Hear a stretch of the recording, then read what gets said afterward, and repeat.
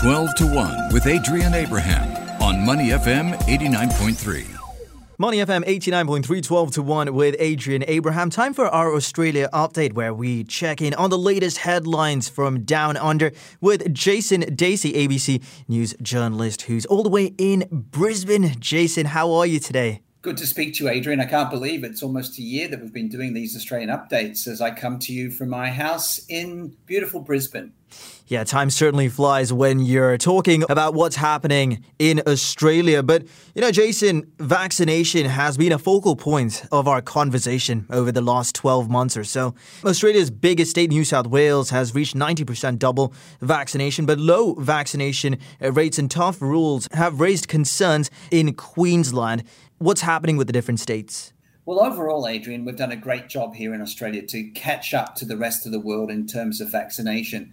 Over the past few months, we've spoken about how Australia was one of the worst developed countries in its vaccination rollout. But over the last couple of months, Australia's really picked up the slack, particularly the state of New South Wales, where you'll find Sydney. Now, 90% of its population aged 16 and over vaccinated against COVID-19, double dose. Canberra, where the Australian Capital Territory is, it's also above 90%. The whole country, in fact, is around 81, 82%, which is a remarkable effort given where we were just, say, 3 or 4 months ago. But concerns about Western Australia, concerns about Queensland, where I am, because those double vaccination rates are below 70%, which is just not good enough. And, the state of Queensland, where I am, they've said that once the state borders open on the 17th of December, unless you're double vaccinated and you can prove it, you won't be able to go into certain venues like restaurants, cafes and bars. So this, as you'd imagine, has caused a lot of friction, a lot of conflict. People aren't happy about it. But the Premier, Anastasia Palaszczuk, the Premier of Queensland, believes this is the best way forward as, we've hardly had any COVID-19 here in the state of Queensland. The same you can speak about in Tasmania and Western Australia. So I guess they're trying to make measures that will make people get vaccinated before that magic date of the 17th of December when the state borders will open, especially between New South Wales and Queensland. Yeah, I'm sure you're looking forward to that as well, Jason. But also, just to see those images of Australians enjoying life once again and getting back to normal as well, given how hard it has been over the last year. Let's talk a little bit about Australian companies, how they've fared over the last 12 months. They've avoided collapsing during the COVID-19 pandemic. Treasurer Josh Frydenberg has taken credit for this. What more can you tell us about Mr. Frydenberg and how he's dealt with the companies during this incredibly difficult time? Yes, a lot of people feared for the worst, when the pandemic began early last year. And we had all these sort of support packages in place for businesses, including something called JobKeeper, which allowed small businesses to keep their employees because they got money from the government to pay their employees. And amazingly, we've actually seen fewer businesses close during the pandemic than we did in 2019 before the pandemic began. And Treasurer Josh Frydenberg says that the new data shows that Australia's been able to successfully ride the pandemic. The number of trading businesses in the Australian economy actually grew by 3.8% in the last year, despite a wave of lockdowns. And, people who have come to Australia and done work here, they know it's very hard to make money in Australia, given how expensive things are, the high taxation, labour costs and all that. So, I don't know how convincing or how convinced everybody is about the healthy state of the Australian economy, because a lot of businesses are just hanging on by their fingertips. But certainly when you look at the data now, we've done a lot better than we thought. And the Treasurer, Josh Frydenberg, he's a proud Victorian, so he's enjoying freedoms in his hometown of Melbourne now. He has seen new opportunities for business as Australia sees the upside of recovery. We've got that booming, real estate market. Interest rates are still at that historical low. So, on the surface, things are going pretty well economy-wise. So let's see how things go as we head into 2022. And another topic that has come up because of the COVID-19 pandemic is multiple people have resigned from their jobs. Australia is suffering a worker shortage as well. They need around 100,000 people or so to fill hospitality and tourism jobs, two industries that have been battered by the COVID-19 pandemic. How is the nation going about this? Well, Adrian, it's estimated that there are currently 100,000 hospitality jobs currently vacant. And this is obviously a big issue as Australia opens up again. And we've had a lack of foreign workers coming into Australia because the international borders have been closed. So this is an issue that is being felt here in the Sunshine State of Queensland. It's being felt in New South Wales as the states of Australia head towards the summer. Also in Victoria, the Melbourne, with all the great international sport coming up. So the cafes are opening, the restaurants are opening, but it's very, very hard for them to get staff and hold on to staff. And it's been calculated that this could mean 20% rise in the cost of a cup of morning coffee or a cost of a cocktail at the bar. Because of these worker shortages, they're going to have to pay workers more, and those costs will be handed down to the consumer. Yeah, very interesting as well how the country is going about recruiting these many people to fill gaps in these industries. Jason, away from the hospitality and tourism industries, a couple of mysteries have gripped the nation. First up, Cleo Smith recovered safe and well in Western Australia. The 4-year-old, before she was found, there was a lot of noise coming out of Australia about how she disappeared, where she could have been. I remember we briefly talked off air about this incident and if she would ever be found. Now, how did Australia react to the news, first of all, that she was found, and also her family?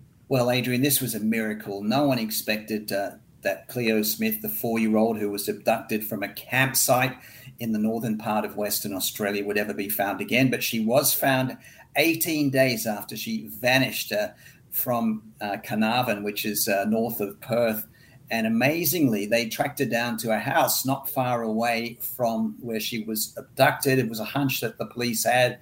I think they looked at security cameras, and 36-year-old Terence Darrell Kelly was charged with kidnapping offences. He was flown to a maximum security prison in Perth.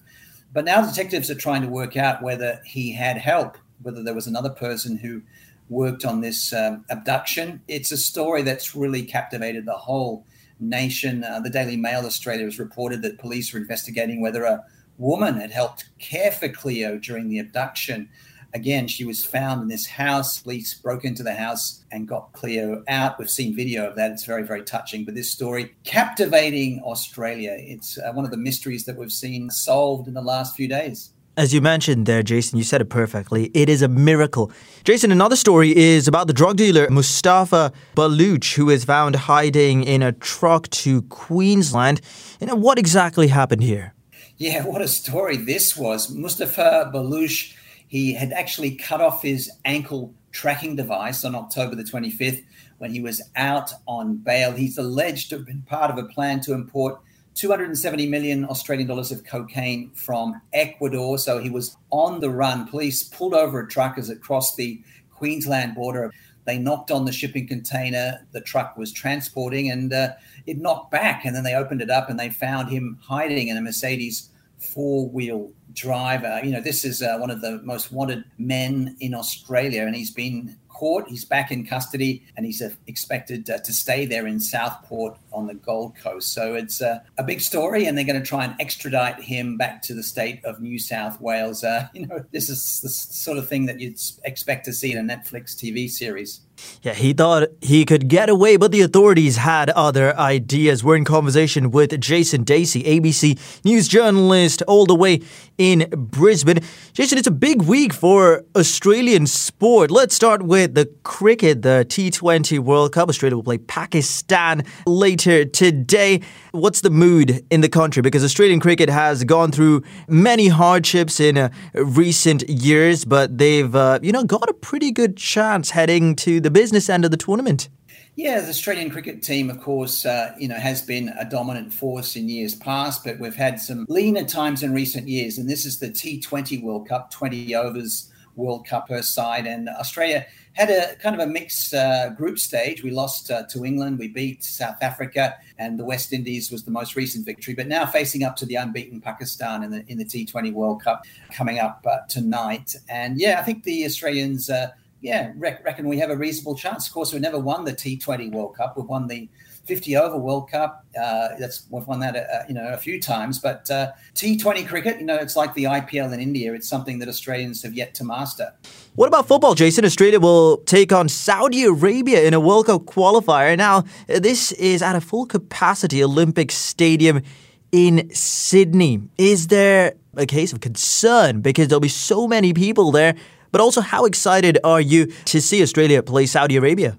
This is a big deal. It's the first time the Socceroos have played a home match in 2 years. And this is the AFC qualifying for the 2022 World Cup. Singapore was part of that, of course, didn't get to this stage.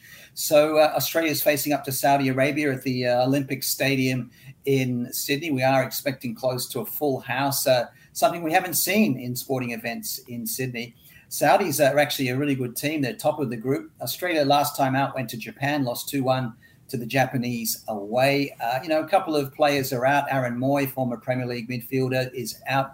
Tom Rogic, who plays for Celtic, is out. So not going to be easy for the Aussies, but generally they do well at home, especially against teams from the Middle East, from West Asia, who don't tend to play so well away from home. So I'm confident Australia can get a result tonight. They need it if they want to qualify for the 2022 World Cup.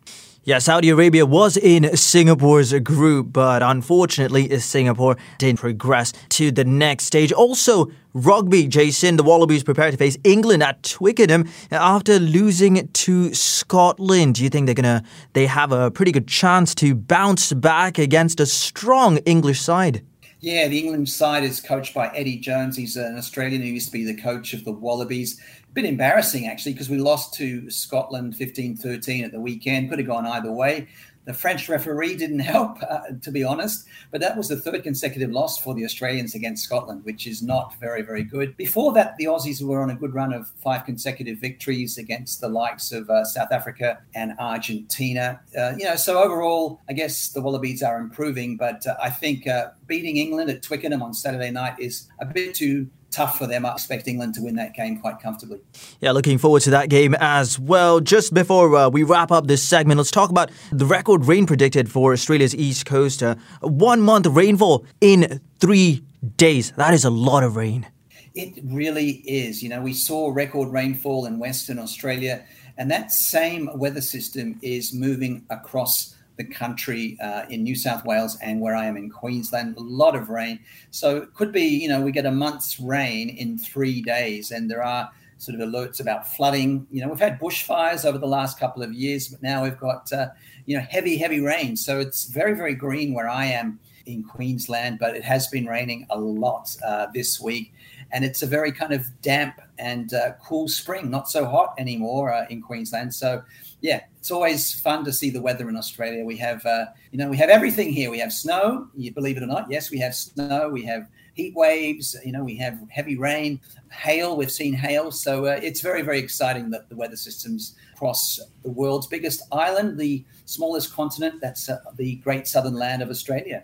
Yeah, the weather in Singapore is also quite unpredictable, but no snow. We're in a conversation with Jason Dacey, ABC News journalist, all the way out in Brisbane, catching up on the latest headlines from down under. Jason, always a pleasure to speak to you. Have a great rest of the week, and we'll catch up soon. Thank you very much, Adrian. Just finally, I should tell all the listeners out there that Julia Roberts and George Clooney have just arrived in Queensland in the Whitsunday Islands. They're shooting a new romantic comedy that's coming out soon. It's called Ticket to Paradise. So maybe those Singaporeans can get that ticket to paradise to Queensland once the borders reopen, the international borders for tourists very soon. To listen to more great interviews, download our podcasts at moneyfm893.sg or download our audio app. That's AWEDIO. Available on Google Play or the App Store.